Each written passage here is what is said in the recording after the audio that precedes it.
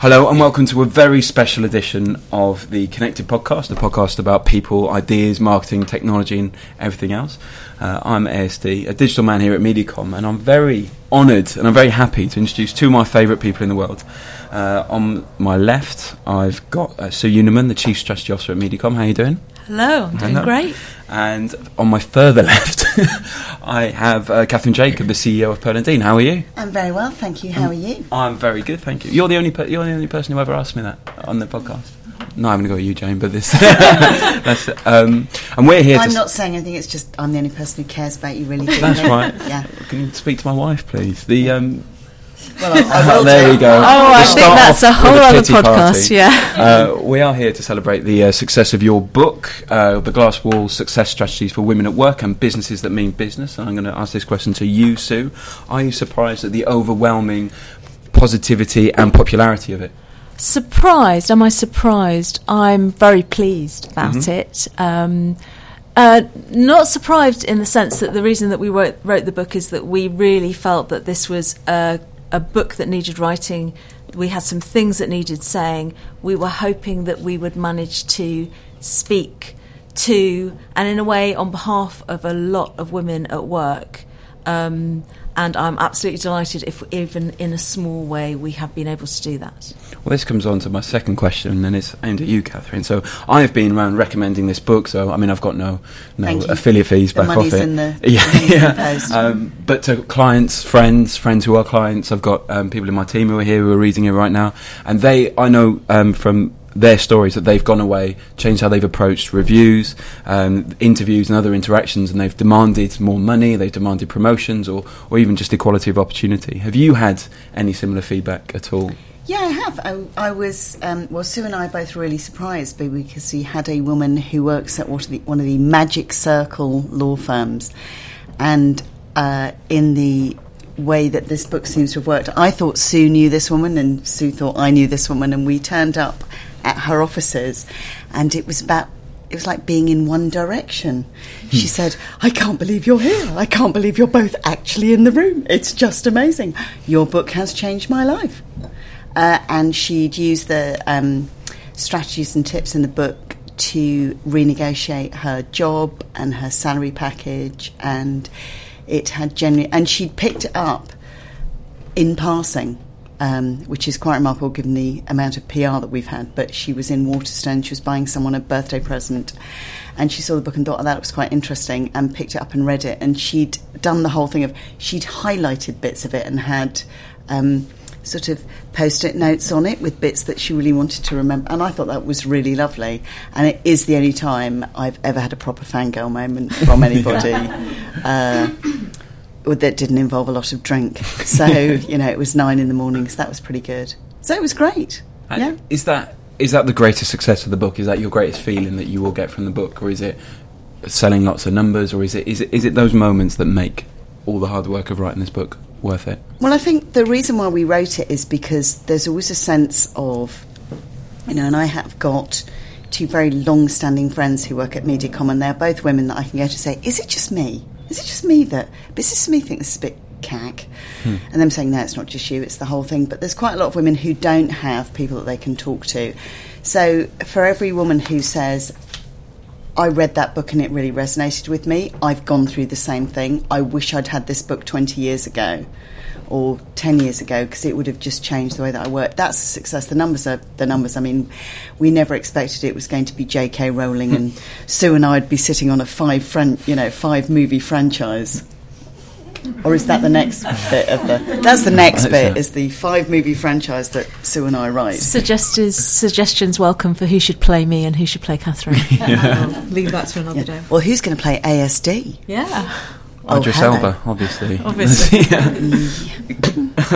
So what is the book? What did you write it for? Why does it exist?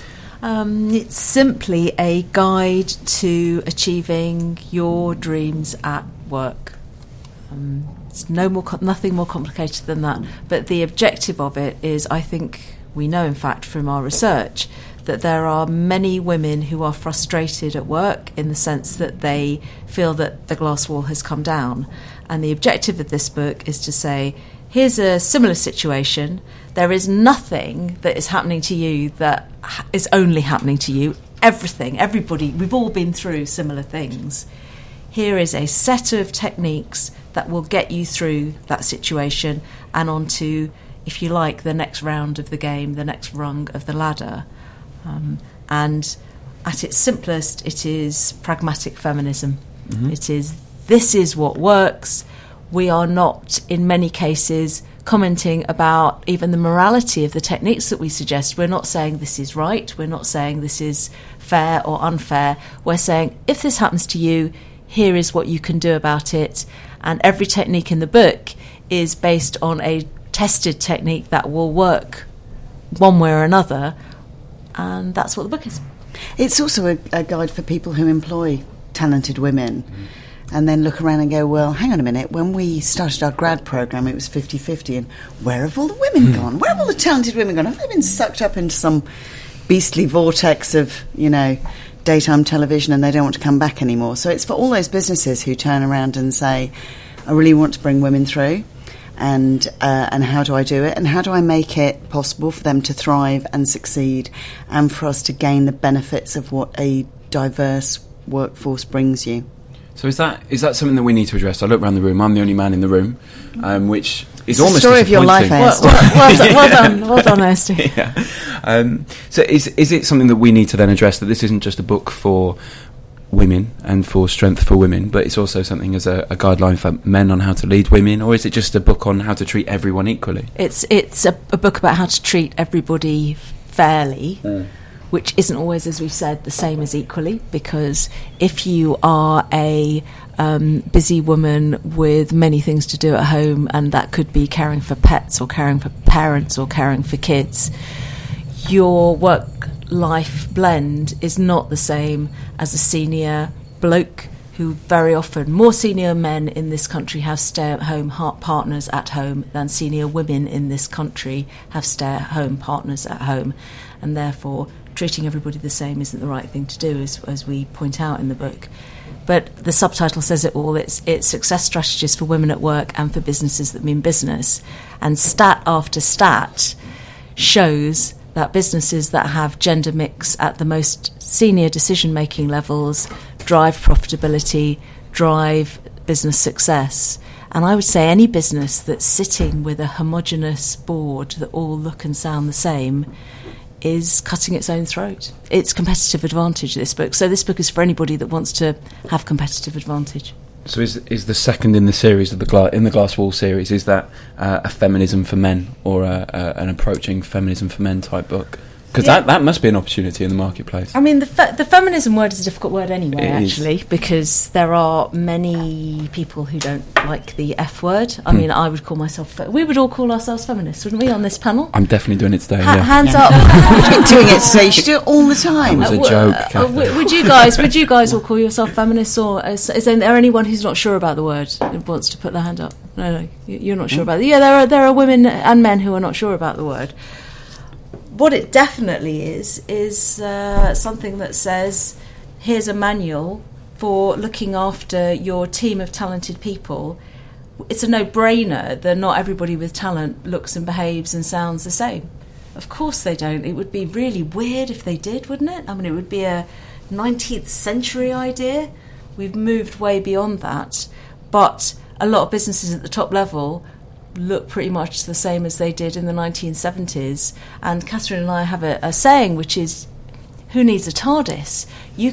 Who needs a TARDIS for time travel? You can wake up and find yourself in a meeting, or you can flick through the pages of some trade press magazines with pictures of their new senior management lineup, and it looks exactly the same as it did in 1985. Yeah.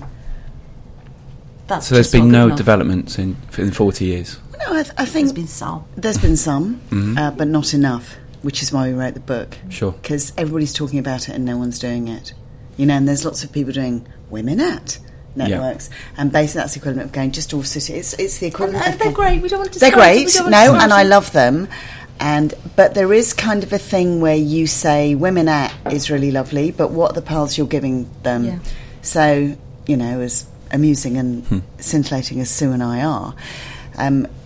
we're not going to get you your next promotion. So how are you turning that Women At network into a proper path to success? And it's ghettoisation in certain circumstances. If we give you a day together, girls, you can all talk.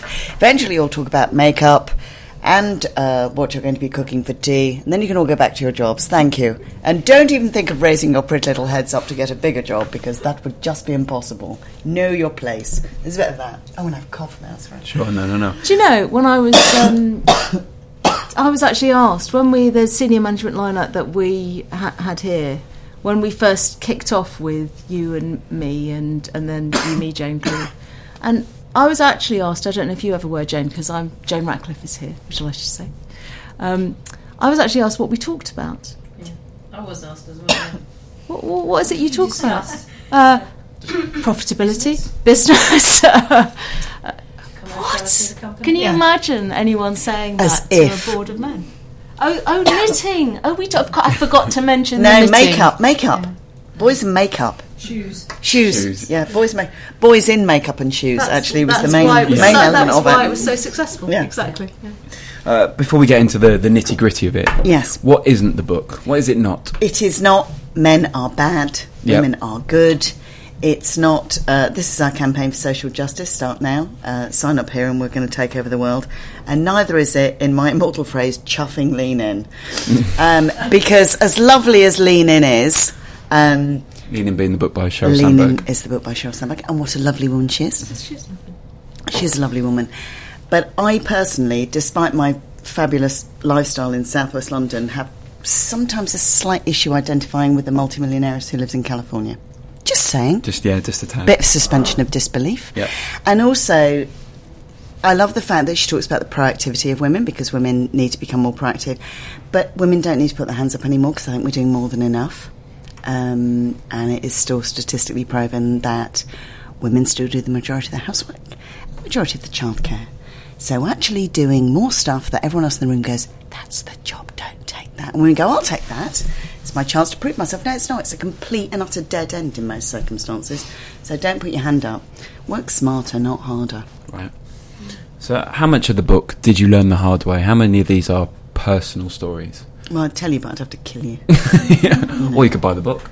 Buy the book. Yeah. Most of the stories that we were told are stories that we were told outside the echo chamber that is our lives and our industry. We were trying very hard, and I hope that's Catherine's phone, not the Pearl and Dean theme, which is what we thought it was.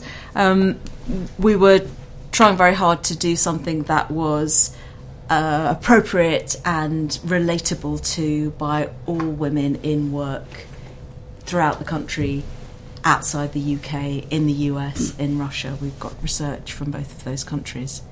There are some experiences that when we heard them, we absolutely thought, yeah, that's very similar to something that happened to us.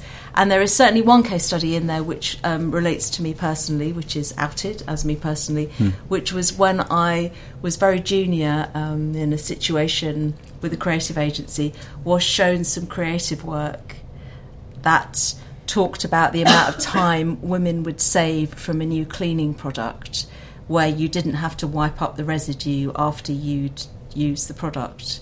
I had no idea that one was supposed to wipe the residue. I mean, call me a terrible housewife. And they produced some creative ads that said, if you buy this new product and you can save time cleaning, you can play golf. It showed two women on the golf course. Or it said you can learn conversational French. And I said, hang on a second. And this is typical me, because out it just came. I didn't really think about the fact that I was the most junior person in the room. I was in a creative agency pitch. Essentially, my job was to write a media plan that said, let's use 4 insertions in one woman's magazine and 5 in another one.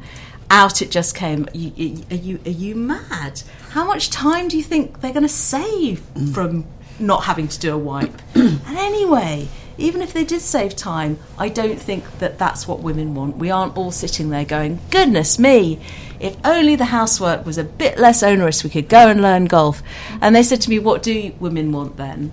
And I'd just been doing quite a lot of consumer research into what it was that housewives felt about advertising and women that worked felt about advertising, all kinds of people. And the answer was, frankly, what everybody wants mainly, as far as housework's concerned, is for someone else to do it. And out of that came a complete change of creative strategy. And so from that came one of the techniques in the book, which is to use the fact that you are a woman to your advantage. You may well have more understanding about what motivates many target audiences than the young, blokey creative team in sort of low-hanging jeans and possibly baseball caps. Yep. I don't know how I follow on with that. So I think it's interesting, that whole thing about seeing who you are as a positive rather than a negative. So it's quite easy to think, well, I'm not like them, so I'm never going to fit in. Actually, why would you want to fit in? Because do you really want to be like them? Sometimes I look around rooms of people and go, actually, I'm quite glad I'm not like them. Yeah. And celebrate being yourself is a key thing. I don't really want to out myself in some of those stories because it's all just, I think the thing about being yourself, though, is we all learn that the hard way. We might look like more senior women they might look like they're more confident. I don't think anyone comes into the workplace with a level of self-confidence about how they should behave, whether that's a man or a woman, actually.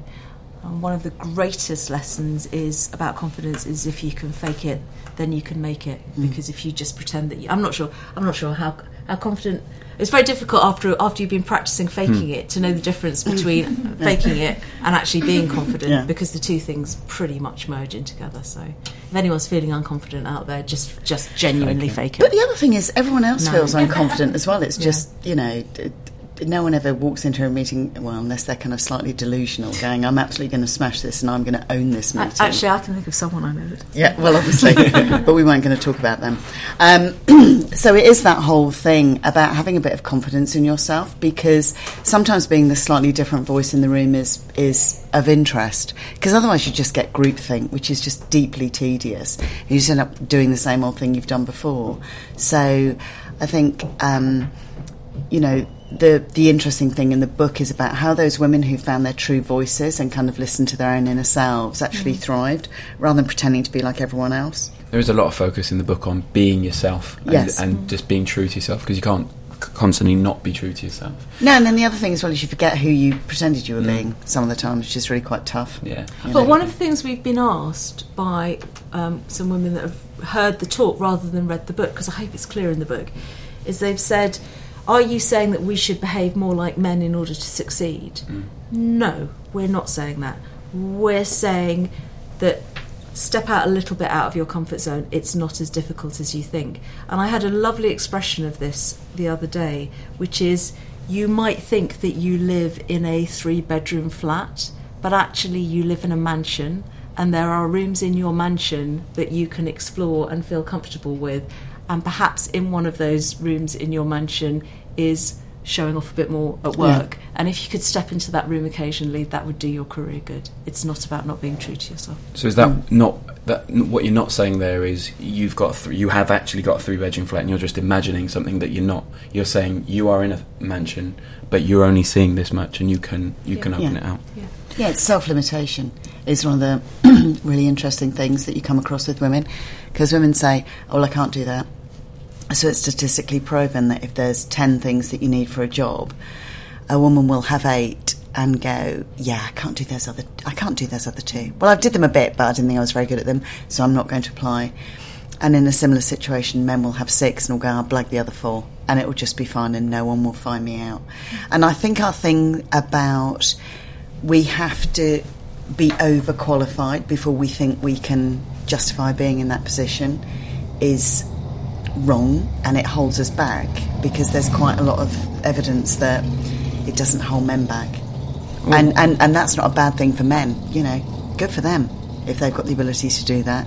And we're beginning to cut on to my next question, which is something that I always struggle with. Is this a male versus female thing, or not versus, just a difference, or is it a females are more likely to have a certain personality type and males are more likely to have a personality type, and it's just almost a comms dynamic issue? No, I think it's a spectrum, actually. And I think that I have met women who are, very few women who are on that thing of, well, obviously I'm brilliant, and a very kind of not masculine, but have a very masculine approach to themselves, which is, well, of course I'm brilliant, and and how is anybody going to know I'm not going to get found out for that? Tis what it is, What do you mean? And similarly, I've met men who are equally diffident about themselves. So I think it is a thing about, I don't think there's a male and a female type. I think there's some behaviours that women exhibit. So I think we're much more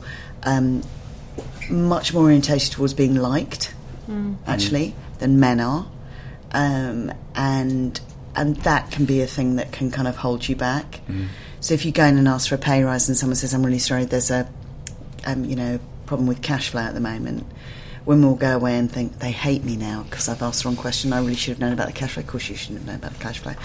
And a man will just think, well, sort it out then, because you really need to pay me more. And that whole thing, and it's your fault that I can't get paid, not it's my fault for asking at the wrong moment. And those things seem to start very early in life. So girls and boys at a very young age do behave differently, but also their behaviour gets endorsed differently. So girls, we've got one story in the book about a little boy who thinks he's won an Easter egg hunt, and his daddy says to him, well done, because you won, you beat all the girls. And his daddy wouldn't have said that to a daughter. He wouldn't have said to a daughter, stop showing off. He would say, stop showing off. So I think there's a lot of societal differences. But the one thing that one woman who we interviewed for the book said to me, she said, boys, it's a numbers game, girls, it isn't. Little boys get knocked down at school and they get back up again. That doesn't happen to little girls in the same way. They play differently. They tend to play nicely together. And she said, but also, she said, men will ask 10 people out and be thrilled if one says yes. Name me one woman you know who's got past one no. So I'm going to ask them out. You get a no and you go home and you eat ice cream and watch reruns of Sex and the City. Now, I've yet to be in a room where anyone's gone, no, I'm always asking. Yeah, I'm always asking, Mena. Yeah. So what are the biggest opportunities then for women in the workplace? We've identified a lot, but what are the opportunities then? Clarity about what you want. So clarity about what you want. Clarity about what you want. So, you have to ask for what you want and you have to ask for what you need, and don't dance around it, that great thing about there's no money in foreplay. It's all about the delivery. Yeah. It was what someone said to me. No, someone said to me, the thing about it is women dance around and go, so if it would be all right, and they don't get to the delivery element of it, which is, this is what I want, and, Sorry. So slightly, no. It was a slightly tangential conversation I had with someone, which I thought was quite interesting. So, women come in and go, well, if that thing ever happened about, any kind of promotion, instead of going, look, I know that so-and-so is probably going to get promoted to so-and-so, so I'd really like their job. What we do is do the old, let's dance around at the edge of the conversation rather than saying what we want.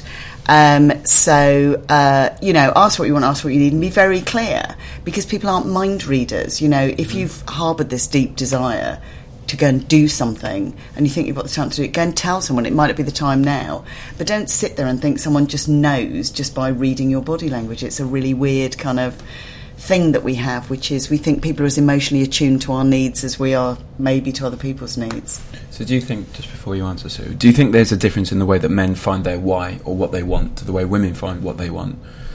Or is it that doesn't matter? Because finding your why is a very difficult thing. Like, what you want is a very difficult thing, really.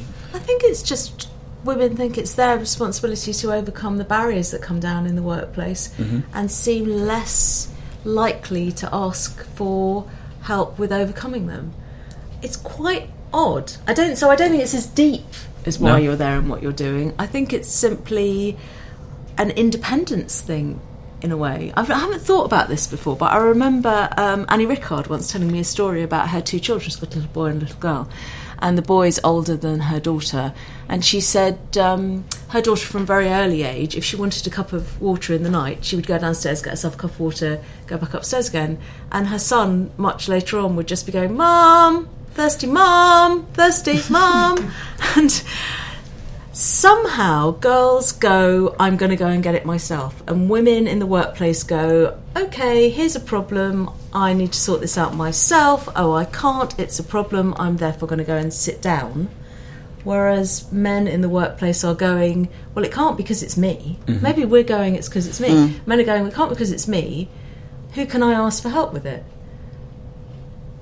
I don't know why that is. That's what seems to be happening. And I think that's what Catherine's saying is find the person that can help unblock the problem for you. Don't sit there looking at it going, this is my bad, I should have known how to do this. Yeah. I've done that too. I mean, I'm still quite prone to doing it. It's immensely, very powerful to go and ask for that help. Maybe it's because the balance of power usually isn't with women in organisations, that they think it's a sign of weakness to ask for help with something, whereas in fact often, frequently, it's a sign of strength. And I know that there's nothing you'd like better than to help somebody that worked for you progress and overcome a problem. Of course. You wouldn't think less of them because they asked for your help. You'd think more of them. Yeah. So there's a confusion out there. Yeah, I think women are somewhat guilty of kind of coping. I'll just cope. It'll be fine. Just cope. I'll just get on. It's going to be fine. You know, there's quite a lot of that going on. Whereas actually, people exist to help you get on in work. You know, that's their job. Yeah. Is that you get the optimum outcome for you and your clients and where you work. Not, I really like to see that person squirming in misery and I'm going to see how much I can prolong it. It's a really, really weird thing, that whole self-reliance thing. And it's being, sometimes independence becomes, irrationality, actually. And what have you learnt since releasing the book? Because you must have finished it quite a while ago for it to go through production and release and where you are now. What have you learnt since that you would like to have put in the book? Is there anything? It's a really interesting question, and I hadn't thought about it before. I don't know that there's anything that I've thought isn't in the book that should be in there that's come up. What I have been shocked by is what many women are putting up with in the workplace. Yeah. And as we've gone out and done the Q&As, so we went and talked to a lot of women and got a lot of stories, but as we've gone out and done the Q&As and done some public speaking events, some of the questions that we've been asked, and we've given, I hope, grown-up, helpful advice, I've wanted to say, it isn't 1916, what are you doing? What are you doing putting up with that? I can't believe he said that to you. Tell me who he is, I want to go and tell him off. And obviously, I'm not sure it would have been appropriate to put that in the book, because it might have been a slightly more, you've had to check the sound levels now. Yes, I have. I'm sorry about Sue shouting, that never happens. But that's been one of the things that I've learnt, is that it's pretty grim out there in some quarters where you'd be surprised. Yes, precisely. I think that's the thing I've been very overwhelmed by, is sometimes places where you think, well, this is all going to be fine, isn't it? Because these are really nice people and they're all deeply professional. No. And also other things that people say where you stunned by the crassness. So we had one last week. This is one of them, yeah. This is one of them where a woman said so he talked about, you should prepare your case for asking for pay rises, build up, rehearse it. And this woman put her hand up and said, I asked for a pay rise. She went to see my boss and I asked for a pay rise. And I said, I would like a pay rise because X, Y, and Z, and these are all my deliverables. And he said to her, you seem very fixated on money, Sophie. Is it because your husband doesn't earn enough money to keep you? Wow. Yeah, precisely. So everyone's going, and you just think, I can't believe that anybody thought that was acceptable to say. And then on another level, we were at something where a woman said, I don't really like the banter that's around me, and we gave some of our tips and techniques for dealing with it. And she said, yes, but specifically, if I say something and the guy that I work with says, oh, is it your time of the month? What's my answer? What? again, have I just time travelled back in? Yes. So what are these tips and tricks? Because we work in quite a young... there are many. Go on then. There are many in myriad. No, by the book, Steve. Do you think I'm going to sit here and just... This isn't like one of those Audible, I'm going to read the books out loud and you get it for nothing. It's less than the price of a big cup of coffee, for heaven's sake, on Kindle. Available in all good bookshops. Available in all good and some bookshops. Good and bad ones. And no, there is no such thing as a bad bookshop. I mean, use humour is definitely one of them. And I have, as a first resort, use humour back. And I've certainly got a pile of one-liners in my handbag that I can whip out at any occasion if anybody wants any advice on. That might be the next book. That might be the next book. It might be footballing analogies and banter put downs. Yes. Before we go to questions from the floor, what advice would you give to men being led by women? And we're going to go on to about those leading women, so if there's any distinction. Listen and learn, boys, listen and learn. Sorry. No. It's very bad. So men being led by women. No. Well, aren't men always led by women? They just don't realise. Yes, specifically. As someone said to me, amen. I think that it's a massive opportunity to be led by a woman, and it gives you a different set of insights and a different set of criteria, and just enjoy it. Yeah, have fun, I'd say. Have fun. That's not particularly helpful. Like, what does that? Why is it not? What does that mean? Only to you, ASD. Let's not bring your problems to this podcast. There are many of that. Well, but I have struggled with this. I've struggled with this where my approach to my goals are different when I'm being led by a woman than when I'm being led by a man. In what way? I believe. I'm not going to go into specifics. Okay. But sorry, fine. I was just going to turn that into a therapy thing. We've talked about this, about how there's... I've got my strict KPIs and my goals, but the way that I approach them with my male bosses is far more goal orientated, and it may be that they were more drive, but then with my female bosses, and I've got very specific examples, it's far more about the way I've approached it with people in collaboration, with a flexible style, with emotional intelligence is where I'm going. So what a great benefit it is, joking aside, to have different kinds of approaches from your managers, because you only grow in the workplace if you can be flexible. So the big lesson is flexibility. It's back to this, and I think a lovely way of putting it is you've got more rooms in your house than you think you have. I think what you're saying is that being led by a woman possibly means that you are exploring rooms that otherwise you wouldn't go into. Absolutely. You understand better the kinds of behaviours that men exhibit. So I would say be open, it's interesting.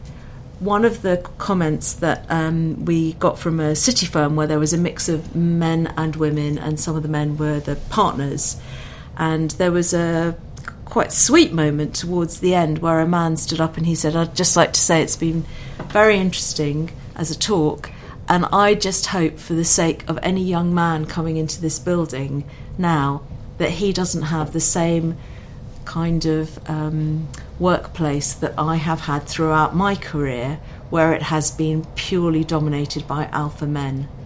He said, I've got such richness from working with women and with strong women of all different kinds that it would be a terrible pity were our workplace not to change, because of course city firms do tend still to have more men at senior levels. And I'd echo that. I think the great thing for me about working here has always been the diversity of people, and I know that I've learnt absolutely the most from the people who are least like me. And I haven't always liked it at the time, but it's been much better for me than had I just worked in an echo chamber. Yeah, it's that whole thing about it gives you the capability of understanding other points of view, which, given that we're in the communications business, what's not to love about that? Exactly. Are there any questions from the floor? Stunned, silent. Go. Have you? Hafsa, good. What's your question? Forgive me if you've already answered it in a different way, but we all know, like, there are things that we think, oh, men are really good at this. If they're going to an interview, like, they're more confident maybe, or they're good at improvising, as you guys already said. So what is it in women? What's our single most biggest advantage just by being a woman? Or maybe not just by being a woman, but that counters that. Yeah, well, not necessarily counters. Right. What is our big thing? What's our big tool? What's the USP of being a woman? If a man's is confident in an interview, what's the thoroughness? And not overstating capabilities. So even if you thought, to go back to there was a bit of Hewlett Packard research that said that if a woman can do 9 out of 10 things on the list, she doesn't apply for a job. If a man can do 5 out of 10 things on the list, he applies for the job.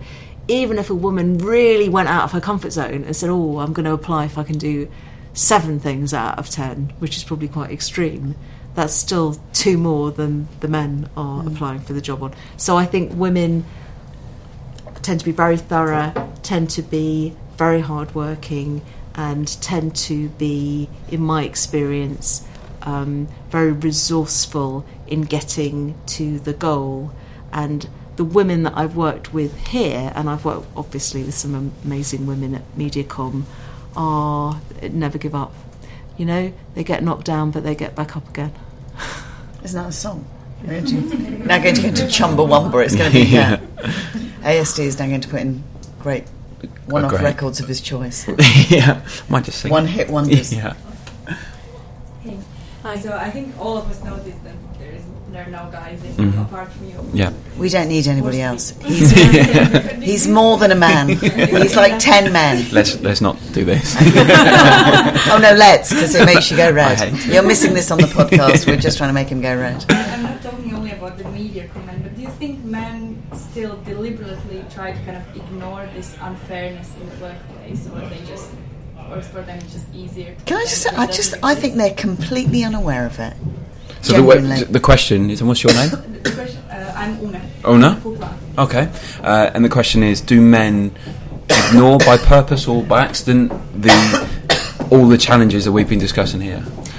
We, again, at this city firm, we talked about the fact that women don't show off as much about their achievements, and many of us find that we've got to force ourselves to show off about our achievements. And at the end, and a lot of women in the room agreed, and at the end, again, one of the male partners stood up, men's partners stood up, and he said, it has never occurred to me that women don't show off. He said, I've been showing off since the day I entered this building. That is how I got my job. I'm surrounded all day by other men showing off about what they've done, and I show off back to them. Therefore, when women around me don't show off, I think it's because they haven't got anything to show off about. Okay. I think they're just treading water. Now, you can call that cognitive bias if you like. You can call that sexism if you like. I don't think it's either of those things. I just think, why would he know that women don't show off if you're just surrounded by men showing off all the time? So this is again why we really hope that the book gets read by men as well, because that's why perhaps he has passed over strong talent, promoted someone who's been showing off but perhaps less ready for the job than a woman that he could have promoted instead, and it will help him be a better boss to understand that. So I think there's that. Do we all, what's it called? There's some sort of cognitive bias that's going for the easiest option. Or any behavioural scientists in the room? Like Occam's razor? No, we banned them. No. The last time we had them, they were really bad. No, I think that's Occam's razor, the thing that we just talked, which is the simplest explanation is the one that you go for, although in this case not necessarily right. But there's something about atrophy which just says we all go by the easiest option.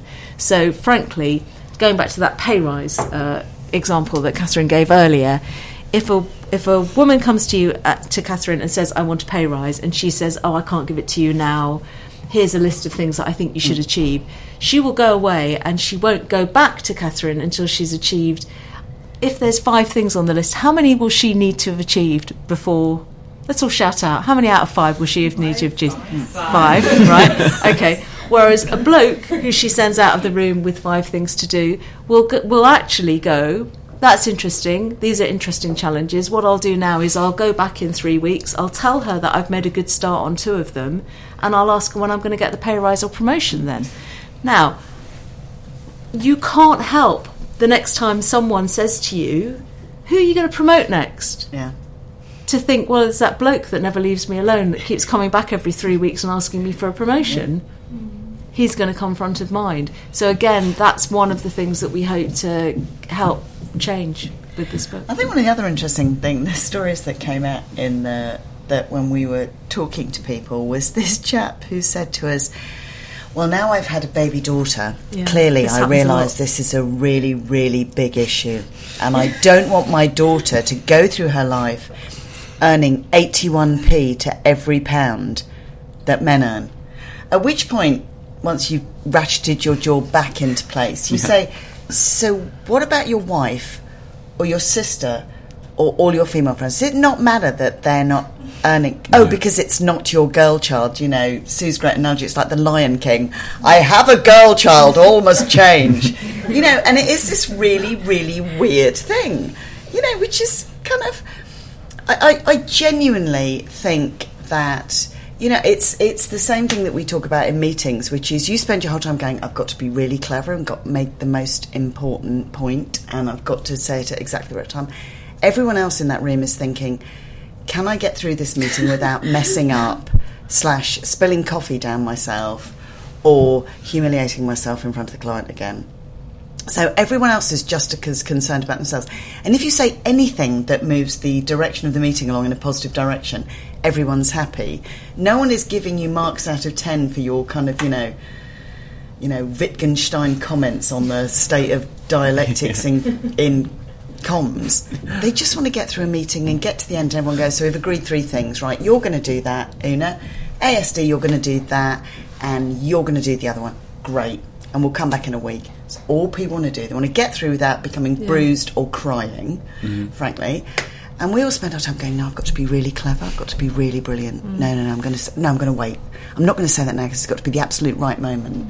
And then the moment goes, and then we just sit there going, I can't believe we did that. Yeah. And for my really clever answer, which you've given me time to think of, I think that the challenge is too harsh for a man. I think men are intimidated by women who are funny, who are intelligent, and who are driven. Why? I think that's a challenge. Yeah. Why? Because they're intimidated I'm surprised by men. He's letting you sit next to him, seeing as you are all 3 I'm very confident in my abilities. And the second one is that there is a challenge where women typically are better with emotional intelligence and men aren't, and so the ability to recognise the subtle differences and the subtle wants, and to notice when people aren't putting themselves forward or showing off, that's something where women may pick it up, but men just don't, because they're very obvious, and they pick up when people are showing off when they're not showing off, even though they've still got the talent. I think that's the challenge. Salome. Hello, Salome. Hello, Salome. How important is it to build up a brand perception of yourself, and how do you do it most effectively? How do you become a brand, not just as a woman but as a man in the workplace? And how important is that? I think it's very important because you need to get noticed. The question is, how do you build a brand for yourself, male or female? Yeah, and how you build a brand is by working out what it is that you are particularly. What's your point of difference? It's old-fashioned branding, actually. What's your unique selling point? And it might be only a tiny thing now. And don't feel that you've got to commit to it forever, but it's a thing that people will associate with you. So I go to Salome for ... And if we all know what we go to you for, then that becomes your brand. And the more you can be consistent with that, and it could be a whole range of things. It could be, I'm always the one who takes the notes from the meeting and follows up immediately. I am the one who always asks, what would Nike do in that situation? I am the one who has walked a mile in the customer's shoes, and we'll talk about that. I am the one who knows exactly what people mean by big data. I am the one who understands all of Mediacom's tools. That's quite an achievement. It could be a whole range of things, and it doesn't matter what it is, actually. The point is, like any good branding, sacrifice and overcommit to it, and also dress the part. I'm a big believer in that. I wear all black, so that's your thing. Yeah. Salome is the one all in black. Who understands all of Mediacom's tools. I'm just going to tell her that now, even though I've got no idea what they are. What would you add? What would I add? I think it is about always reminding people about what you're good at. So it's fabulous that you are the one that always follows up. But just tell people, no, I'll be the one that follows up and does that. Yeah, rather than just sending the notes anonymously. Just go, yeah, I'll do that. That's what I do. I'm the one who thoroughly understands Sky's customer base because I've lived it and I've been and I've volunteered and I've done all that. It's the thing about being excellent, but also telling people what you're excellent about. It's because quite often we're really, really good at stuff and everyone internally knows it, but then just need to make sure you're not that it would happen here, but other places you might get taken for granted. There's also soft skills as well, softer skills. So I think typically for me, I've talked about work ones, but it could be that you're the one that everybody in the team goes to when they're feeling really low and you look after them. Or it could be there's one person who works here who absolutely fundamentally is the funniest bloke in his team and always makes people laugh. Wasn't thinking about the man to my right, actually. He's worked here a long time, and he's one of the people that is the heart and soul of the agency. So it could be I'm the person who's most brilliant at writing summaries for new business pitches. It could be I'm the one who always makes sure that there's never a typo in the client presentation. Or it could be I'm the one that tells the jokes at the Christmas party. They're all good. Perfect. Yes. Hi, I'm Liz. Hi. I'm just wondering if you have advice about how to confront expectations of personalities of women. Like, for example, if a woman in a meeting gets angry, she's maybe a little bit hysterical, but again, gets angry, it's better listen up. So, question from, is it Wes or Les? Sorry? Liz. Sorry. That's awful of me. ASD has to repeat them because of the audio. Because of the mics, that's not because a man has to say it for us to answer it. Just to be clear on that, it's a recording point. I'm going to speak slowly so you understand what she's saying. I think anger is a good thing. I'll repeat the question, please. He does need to repeat the question. I've almost forgotten the question. The question was, how do we confront expectations of women in meetings? Is that right? Or expectations of women or specific personality types or specific roles? Yeah. That sort of cliche about when a woman gets angry, it's, get her. And when a man gets angry, it's, he's so effective. Yeah. It's like, this really means a lot to her. And when women get angry, it's like, God, hysterical.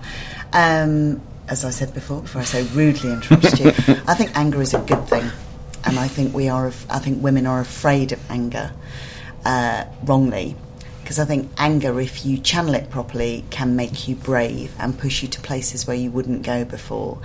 And we are kind of quite. I mean, it is that thing where if a man gets angry, he gets a bit boomy, and quite often women get a bit high pitchy, and I look like I'm going to cry, and I've gone red in the face, which is not such a good thing.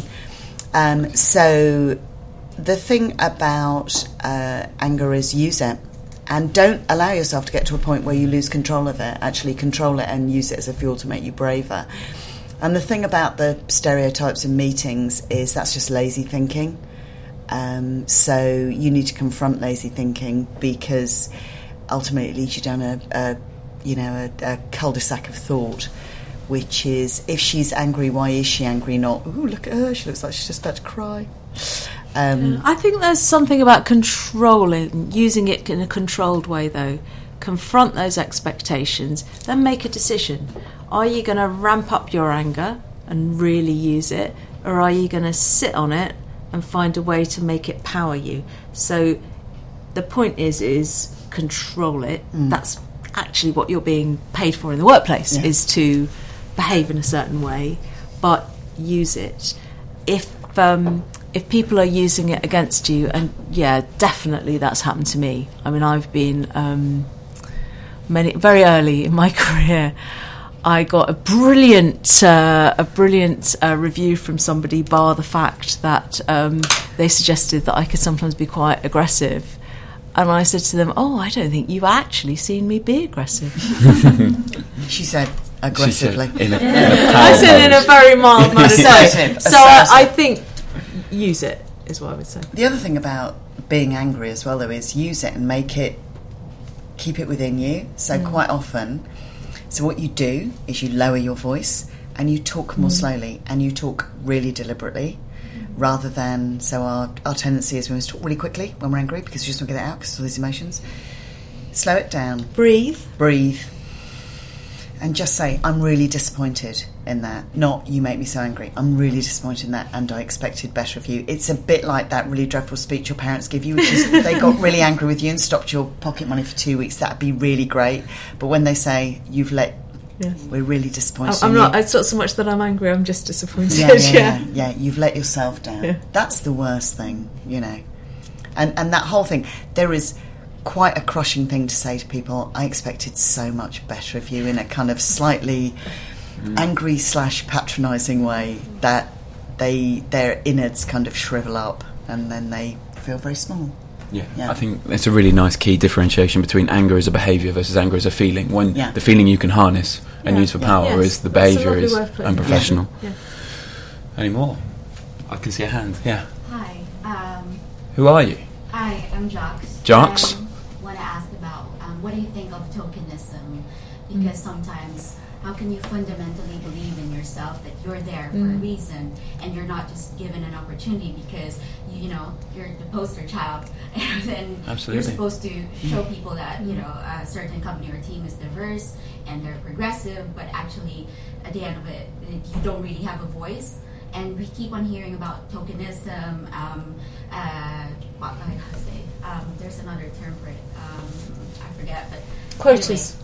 Quotas, I think, So the question is, how do you deal with tokenism? How do you deal with you being there because you are the tick in the box, which you sort of touched on a bit earlier, but how do you deal with that? Well, no one's going to employ you. No one's going to employ you into their team unless you can be an effective part of that team. So that's the first thing, is what kind of idiot business spends money on people that are there just for the sake of it. So almost certainly you deserve that job. That's the first thing.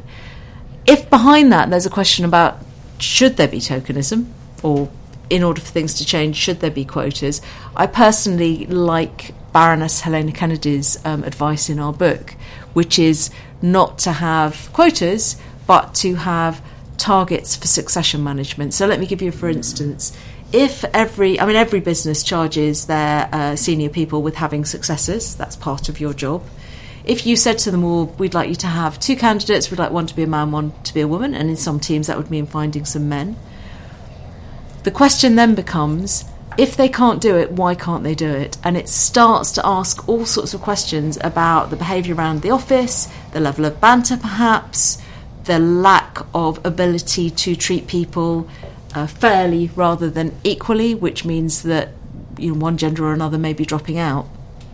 I really think that's a great idea, and it's something that I would try and put into place in any workplace, actually. But do you have a... No, I think you said everything I would have said, as always, and much more eloquently. One more question, if there is one. It's Lucy. Lucy. My question is, you mentioned earlier that you'd like the thought of blokes reading the book as well. Is there anything that you've been doing to sort of enable that? Do you see change? The fact that there's no women in the room, any men in the room. Yeah. They feel like this talk isn't for them. Whereas I wonder whether if there was a similar business discussion, women would feel like they'd want to come. It's more equal. So the question is, what the first part was. I've totally blanked. The second part was about the first part was what have you done to bring the book to more men? Why would you apologise that he forgot the question? Yeah. That's so... I know. No. That's so feminine. Never apologise, never explain. What have you done to bring this book to men, and is it more important than ever now to bring this to the fore, bring it to their front of mind? Is that fair? Yeah. We had a lot of lovely endorsers for our book. I was very pleased, actually, shout out for Sir Martin Sorrell, that Sir Martin Sorrell said, it was an excellent book and that every business would find real case studies to apply. David Abraham as well. David Abraham is also an endorser. So we went for a mix of men and women, and all the men that we asked actually agreed to endorse the book, which was brilliant. There's something about the fact that there's no men in this room that I don't care about very much, and I wonder why that is. Is it partly because women do have to take control of the situation, so nobody's going to give it to us? Nobody's going to gift the world changing. We were asked the other day, and it's a minority of women that have sort of made this point, but we were asked, isn't it wrong to say to women that they need to show off more? Shouldn't the men show off less? And you kind of go, well, that ain't going to happen, is it? I mean, perhaps, maybe that would be nice. It's just not going to happen. So let's not wait for the men in this business world to turn up to these meetings and change things. Let's make that change happen. I don't know, is that easier said than done? What do you feel about the fact there's no men here? Not bothered, really. Not bothered. I spend all my life with way too many men, so it's just fine by me. And it just means that we all get ASD to ourselves, which is even better. So ASD is now in the situation where lots of women are in meetings where you are the only woman and there are lots and lots of men. So I quite like, turning the tables on them sometimes. How does it feel being in a... Oh, well, I'm in control, so I'm in charge of the buttons. Well, because he's now fading out all the bits where we mentioned it. Bless him. Yeah. There was one more question. Let's do it. Thank you. Hi, I'm Elisa. Elisa. Hello, Elisa. We have talked a lot of how women should behave in a man environment, but how we overcome the idea that women cannot work together with other women, because very often there is this idea that, oh my gosh, you put too many women together. One of the things you said earlier was about how the research where men, if you got two people, a man and a woman who are equally qualified for the same job, and they can both do 50% of it, a man will see what they can do and a woman will see what they can't do. One of the other mantras is that women don't like employing other women. I don't know whether that's as true, which is sort of what you're talking about. It's the fact that there is definitely some issue that need to be looked at or talk about. Also, women behaving in women environment. We have also to learn maybe from men how to be a team, how to be our own strength together. So how can women be a team in a women plus women environment rather than seeing it as competitive? Okay. So I think there's a number of things to unpick here. On the team front, it is true that in the United Kingdom, more women drop out of team sports at school than men do. So men tend to learn rules of teams. I don't know if it's true as much outside the UK, whereas women in school tend to start making excuses about not participating in sport. Hopefully our brilliant campaign with Sports England is starting to change that. So women get less education about team sports than men do. However, in the workplace, teams that are gender mixed tend to work very successfully, but also I have worked with brilliant teams of women as well. And just on a purely personal front, I didn't really understand about teams till I started working with Steve Allen.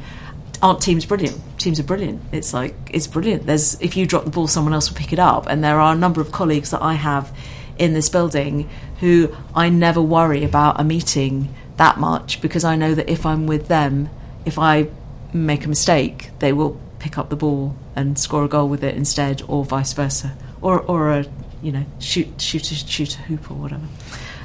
You can tell Sue just gave up sports. I did actually. So perhaps there's a bit about teams there. I'm not sure, because maybe that's just completely wrong. Oh, anyway, I don't know. Maybe that's true. Maybe it's not true.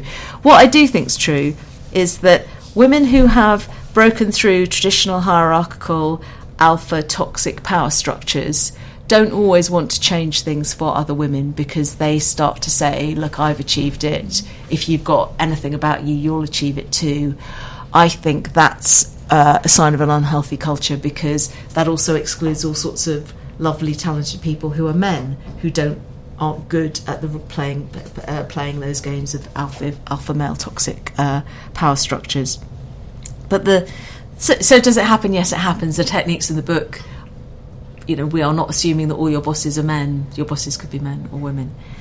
But the other thing is that I think women do tend to characterise other women. We got asked a question the other day, and she said, I had to run a team of women, and oh my goodness, it was like running a nest of vipers. What do you say about that, Sue and Catherine? And I said, I can't remember what Catherine said. I said, I'm hurt now. I can't believe it. We can say what you said. Yeah. I said, if you'd worked with a bunch of men and they'd been a really bad bunch of men, you wouldn't have said they were a bunch of vipers. What do you do about that? You're kind of associating that tendency with women in a way that's completely unfair. And genuinely, we have brilliant teams that are women only, that are men only, that are men and women mixed together, working on various projects around the place. And the point is what's the culture of that team, not whether the people in it have got penises or not. I said the P word. We had it an hour in. First penis. It's only a matter of time. You know what it's like. I think the thing is that there are dysfunctional teams, and it's irrespective of whether they're all male or all female. And I think there tends to be much more derogatory calling out of all female teams that may be dissonant than there is about men. So with men, it's always seen as banter. Oh, jockeying for position. With women, it's like they're a nest of vipers. God, they're vicious. Da da da da. Because it's just that whole thing about it's, you know, a man. Well, yeah, you know, a man is, you know, a bit of a lad. A girl is a bit slutty, really. You know, same number of partners, but that's just the way it is. And it's the expectation of girls just play nicely together, don't they? And boys, there's a bit of putting your elbows there, having a bit of a jockey for position, and that's all completely fine, you know. And it's just dysfunctional teams are dysfunctional teams. It doesn't matter whether you're whatever. It just happens. And the issue about it is not about whether they're women, it's the personality types, and it's the expectations we put on those teams to perform, and the culture that they grow up in. So if you're, not grow up in, but, you know, if you're in a culture which is, it literally is, right, okay, Una, if I need to get ahead, what I need to do is I need to stab you repeatedly and be seen to be standing on your head to get that job. Well, that's just what I have to do, because this is what this place is like. That's what you do, isn't it? You relentlessly hunt your enemies / what other people would see as co-workers down, because you've got to triumph to be seen as the person who succeeds. That is wrong. That is the culture. And you should get out of that. And you've got to get out of there, because it's damaging for you both personally and professionally, because you say, oh yeah, I used to work there. And anybody who's ever got any experience of, you know, it's when you go, yeah, I used to work there, and people go, really? Whew, interesting. And you still have relationships with people because it hasn't damaged you into turning you into some kind of sociopath. Yeah, that's why I got out. You know, there is that thing. It's the expectation. And the standards we expect of people should be, you know, fair. Final question, because we're slightly over time. Quick fire. It's the 13th of December. New Year is approaching. Yes. If you could give one actionable New Year's resolution for every woman in the room and the man in the room, what would they be? Show off more. Show off more. Oh, that was my one as well. No, that's great. Consistency. Yeah. Fair. No, I want to say something different. You don't have to say anything different. I want to say build your brand. Build your brand. Both men and women? Is that for both men and women? Yeah. No, cool. Men don't need to. Literally, if men showed off more by Easter, I would have stabbed someone. So let's not. So what's do your that. resolution for men then? Listen up. Listen up. Perfect. A big hand, please, for Catherine. Thank you to the fabulous ASD. Not so much a man, more of a legend. Best podcast host in the world. Yeah. Thank you. He hasn't got read enough yet. No. Yeah.